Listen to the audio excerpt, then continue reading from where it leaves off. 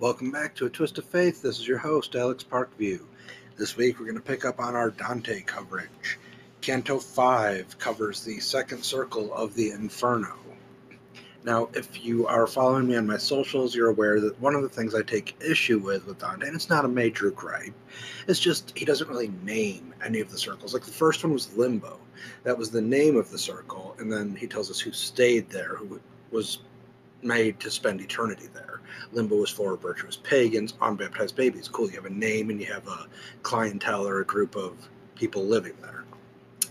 Well, the second circle, all it says is Circle 2, the Carnal. I mean, yeah, we know carnal means like sex, lust, etc., but I feel like it should have a name, and then those who were carnal should be there. So I'm throwing some ideas around in my head. Feel free to hit me up if you have any suggestions that might work better. Maybe I'll get a shout out in the next episode. But I was thinking Circle 2, the lusty lounge, the circle of sexy time. I mean, just spitballing a few there.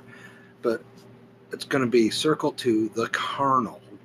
So we're going to say Circle 2, the circle of sexy time, where those who sinned of the flesh and carnality, the lustful people, were sent to endure their everlasting punishment, according to Dante, I think is what we're going to call it. And again, the imagery that Dante uses is way better in person, so make sure you just pick up a copy, read it, look it up online, read it. There's probably ebooks. My point is just to break down everything that he discusses as far as religious implications. So that's what I'm going to try to do. Don't be surprised if I rant a little bit, because I'm good at that. So we're going to get started with that here in a second on Circle 2, the circle of sexy time and doing time, right after this. Alright, when we last left our heroes, Virgil and Dante, they had just finished checking out the Citadel in Circle 1 Limbo, and they just kind of step down to Circle 2. Because remember, the whole layout is like these ledges going down a funnel, so it's not hard to get from one ledge down to the next. So they're done checking out Limbo, they got to get on with it. They're going on past Limbo into the second circle. Again, I'm calling it the circle of do the sexy time, pay the sexy crime, maybe. Work in progress. But it's the circle of the carnal, the lustful, the whores, the sluts, the fucking gigolos, whatever. Anything having to do with like sex, fucking, you get the idea. That's what Circle 2 is for. It's for those people that just gave up whatever to bone and have sex and just get it on for the entirety of their lives. So upon entry to the second circle, Dante sees Minos. Minos is the judge of the damned, whose task is to assign the souls to their proper eternal torment. So, like, right before you get into Circle 2, you're going to see this big kind of like bull-looking dude, right? Minos is described as a monstrous demon, and they say that he wraps his long tail around each sinner as they pass through. So, like, Minos has a never-ending job because the souls are just dropping down into hell. They meet up with Minos, and he's wrapping his tail around them. And however many times he can wrap his tail around one complete coil of a person, like, say, 3 times, that person is then delegated to Circle 3. 2 times, Circle 2, etc. You get the idea. The number of times his tail fits around a person. Which his tail has to be kind of magical if you think about it. Because we haven't even touched on obesity yet, but that's a lower circle. So to get his tail wrapped around the super fatties, he's got to have like an elastic tail or some shit to get them down to the proper circle. Just saying. But it said that the number of coils corresponds to the circle of hell. Like I said, 2 for 2, etc. So after he determines the number of coils, he literally like flings that soul with his tail. It's not like a gentle, oh, you're heading down this way, right this way, my good sir. Like if you're in Circle 5, his tail has 5 coils. He then like lifts you up with his tail and whips you into Circle 5. That's your transition. Welcome to hell. Hey, how you doing? Like, I kind of love that about Dante, that he just gets that, I don't know, vivid with his description of how things are done. I mean, obviously not word for word, because again, copyright, plagiarism, etc. But yeah, all know this is coming straight from Dante as far as information. Certain descriptions, like I actually looked up this description of Minos, not straight from Dante. I looked it up with some Googleage. But yeah, the fact that he goes that detailed as far as the coils and such, that part is mentioned in Dante. Not directly in the poetry, but depending on which edition of the Inferno you may have. So again, just like the Caron, the guide of the Undertaker, the ferryman of the underworld there, just like Caron, Minos again takes issue with the fact, because Dante again is living when this goes down. He's not one of these dead damned souls. So Minos takes issue with and warns off Dante, a living mortal soul, about descending further into the inferno. He's like, hey, what the fuck are you doing here? You're alive. You can't just blah, blah, blah. You have to fucking go back the way you came. Fuck you. You don't get to tour hell at your leisure. And Virgil, being Virgil, imbued with these powers from Beatrice and all the heavenly whatevers, remember that from the other episodes, Virgil intervenes, as he did with Caron, silences Minos somehow with this magical Virgil-ism that he has about him. I would really love to know what he did. Like, did he just, like, bitch slap him? Did he say, hey, fuck you? Did he command the powers of heaven in hell? Like, it's not super clear. It just says Virgil intervenes, as he did with Caron, and the two proceed unchecked. So, I mean, they've gotten by this ghastly guardian and judge of souls and to carry on their journey.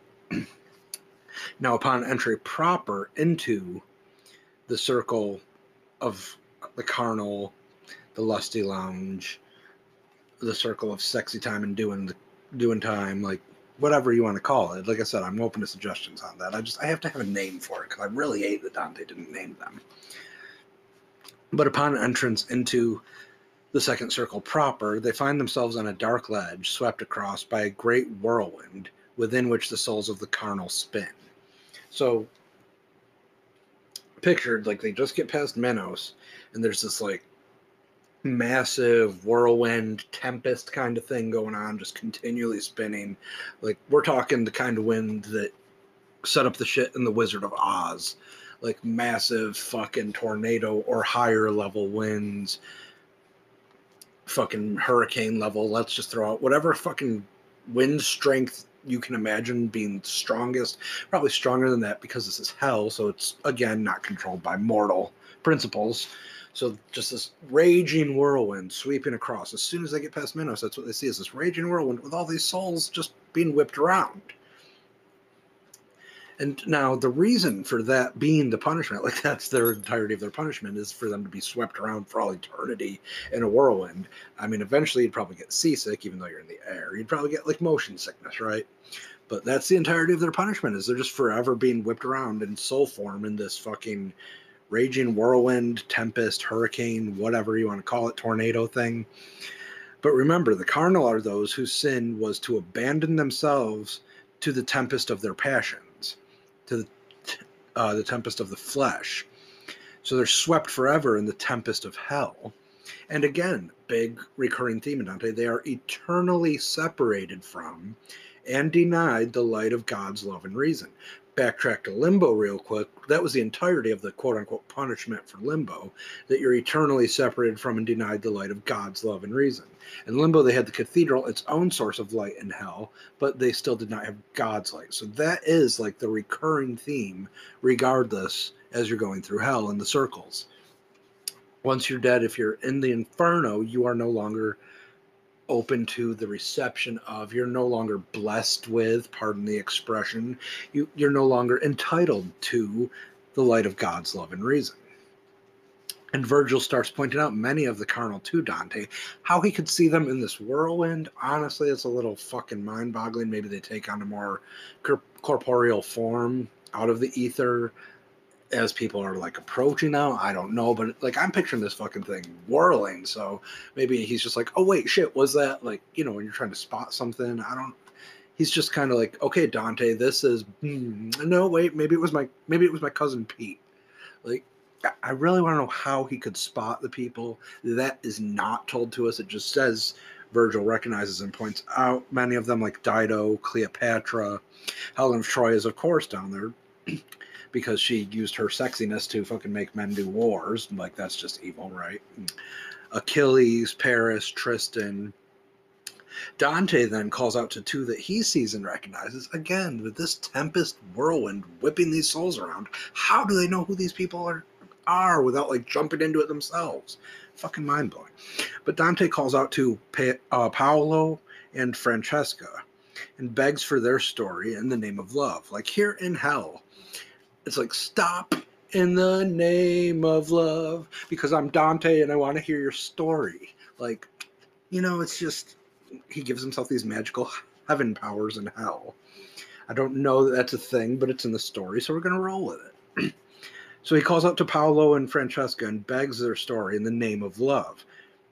So then they come out of the whirlwind somehow, magically. Why they don't just do this on their own to get a break from the eternal motion sickness is beyond me.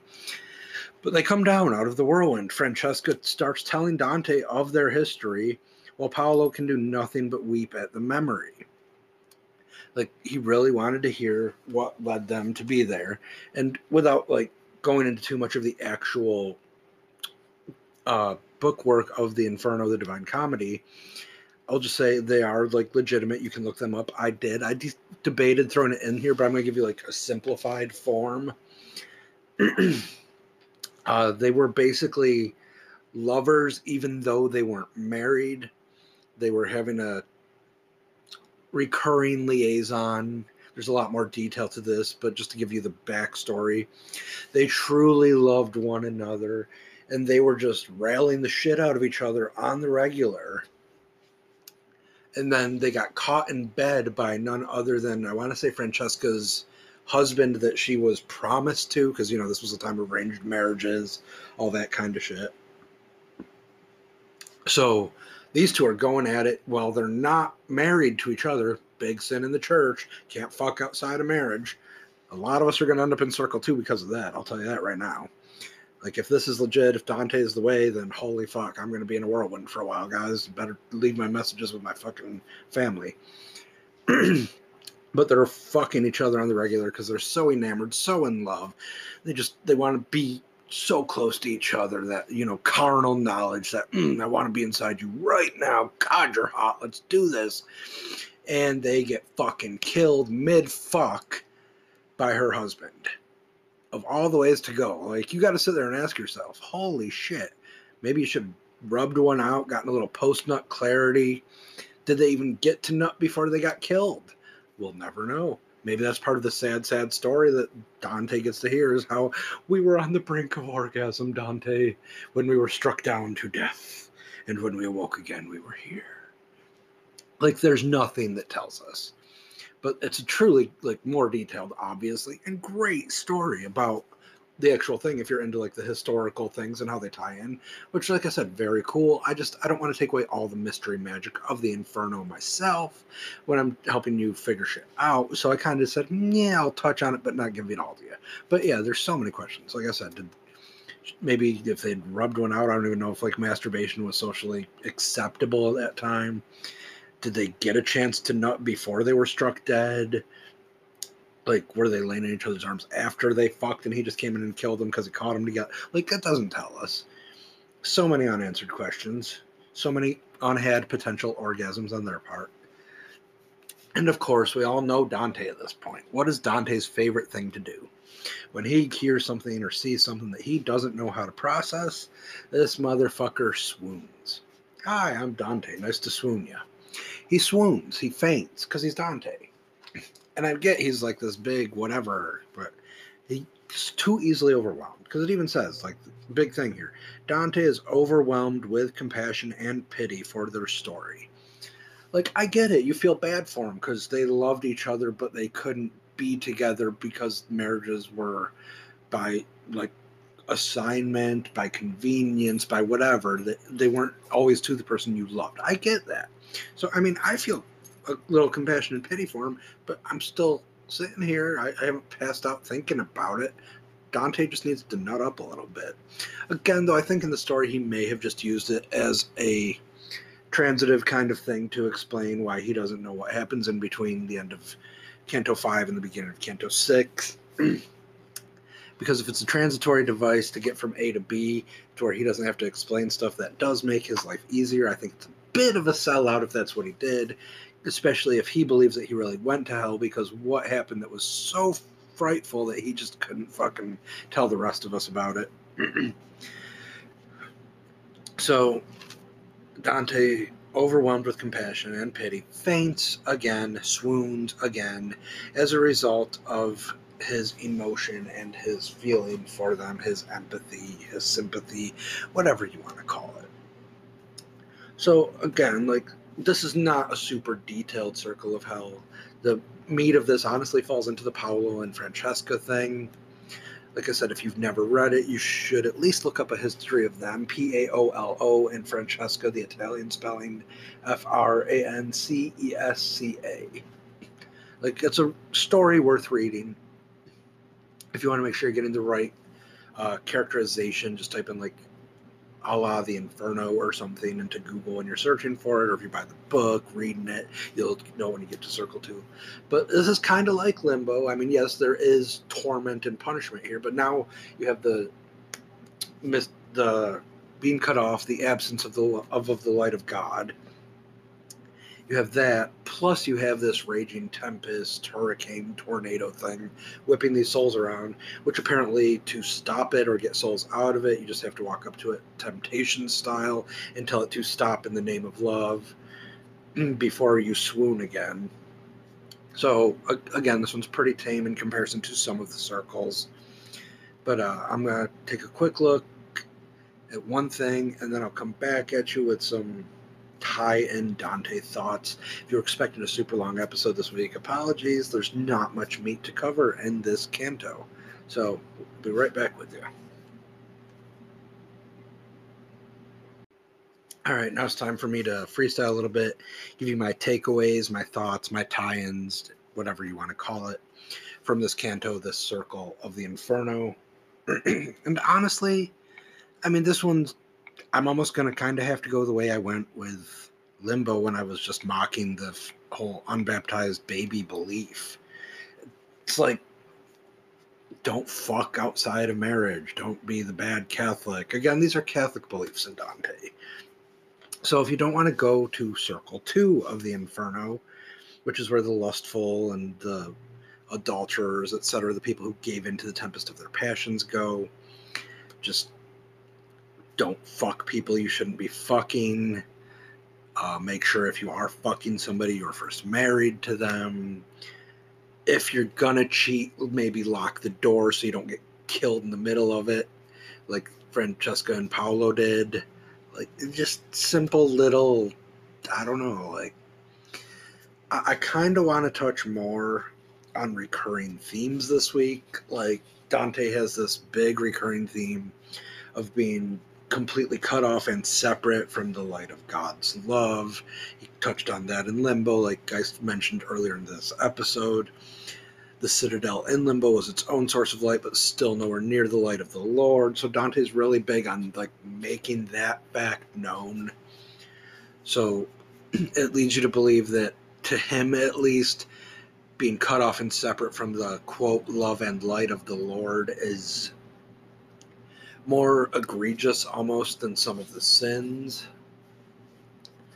If I had to give you some, like, takeaways as far as if you ever find yourself in Circle 2, maybe bring a parachute because you're going to be spinning.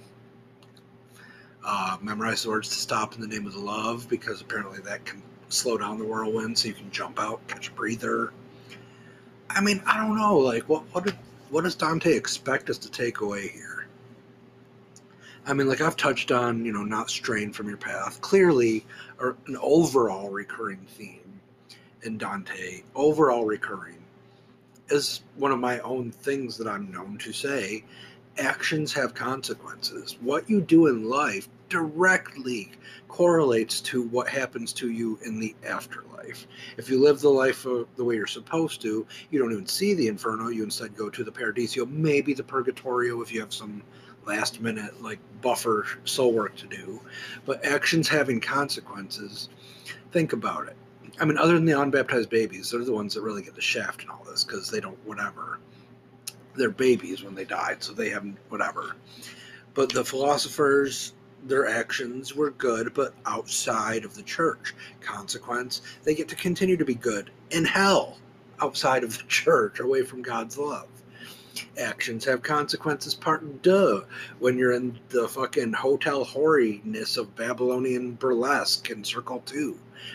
The actions of your life, you cheating on your partner, fucking 500 hot bitches, like sleeping with men and thieving from them after they bust a nut and fall asleep, whatever the weird shit you can come up with, because these are just little examples of mine. I'm sure some of you have some way crazier imaginations than mine. But your actions of the flesh, of the sex, of the lustful, of the carnal, of whatever, have the consequence of you meeting Minos and being cast into the whirlwind, the tempest of hell, because you gave into the tempest of your, like, carnal emotions. Not your good, air quotes are on good, but not your good emotions, but your naughty, naughty carnal ones that the church frowns upon. Because if the church can't control your fucking, then they can't control the population. If they can't control the population, then they can't control church membership. It just goes on and on. Again, I'm throwing a little bit of me into there, but again, actions definitely have consequences. In my own life, I have taught that lesson to at least one person, maybe two. You have to own your shit. And I guess the afterlife, according to Dante, makes sure that you do, because when you meet Minos, somehow his tail knows what kind of a bad little fucking sinner you are, and it wraps around you and throws you where the fuck you're supposed to be. I mean, so from Dante so far, this is what we've deemed. We have found out that you have to stay on your path once you find your path. You don't want to give in to sin. And I'm using that in a kind of ironic, sarcastic ism. You don't want to give in to your sin. But the reason you don't want to is because actions have consequences. Being cut off from the light of God, per Dante, is the worst and most recurring thing, regardless of which circle you end up in. So again, takeaways from Dante-isms for the week is just stay on the right path, the true path, however he phrases it. I'm going to say stay on your path, the path that you have found. Stay on it, own it, and be prepared, because actions do have consequences. So regardless of the Dante-isms, whatever you believe in as far as an afterlife, you are going to have to answer to that. Like, if that makes sense. I'm not saying hell, like, whatever your religious, spiritual belief is, your actions in life are going to have the proper, fitting, whatever consequences in your afterlife. So the path that you have chosen in your spirituality, religion, do your best to make sure it's the proper one. Do your best not to stray from it. And you just avoid a whole lot of a mess afterwards, assuming you believe in the afterlife. We're going to pick up on Canto 6 next week and into the third circle of the Inferno. Just want to thank y'all for listening. Again, if you have any ideas for names, just because that's a little fun thing I've decided to do, I'm really kind of at a loss. I'm just throwing this shit together off the top of my head. But like I said, the circle of do the sexy time, pay the sexy crime, the fucking nymphomania, like, just, I don't know, fucking pick a name and throw it at me. Maybe I'll feature you in the next episode with a shout out or something. Gotta have some fun when we're talking about religion, because the church doesn't want us to, and the church can eat my ass. Until next time, this has been A Twist of Faith, and I'm your host, Alex Parkview. I'll talk to you all again.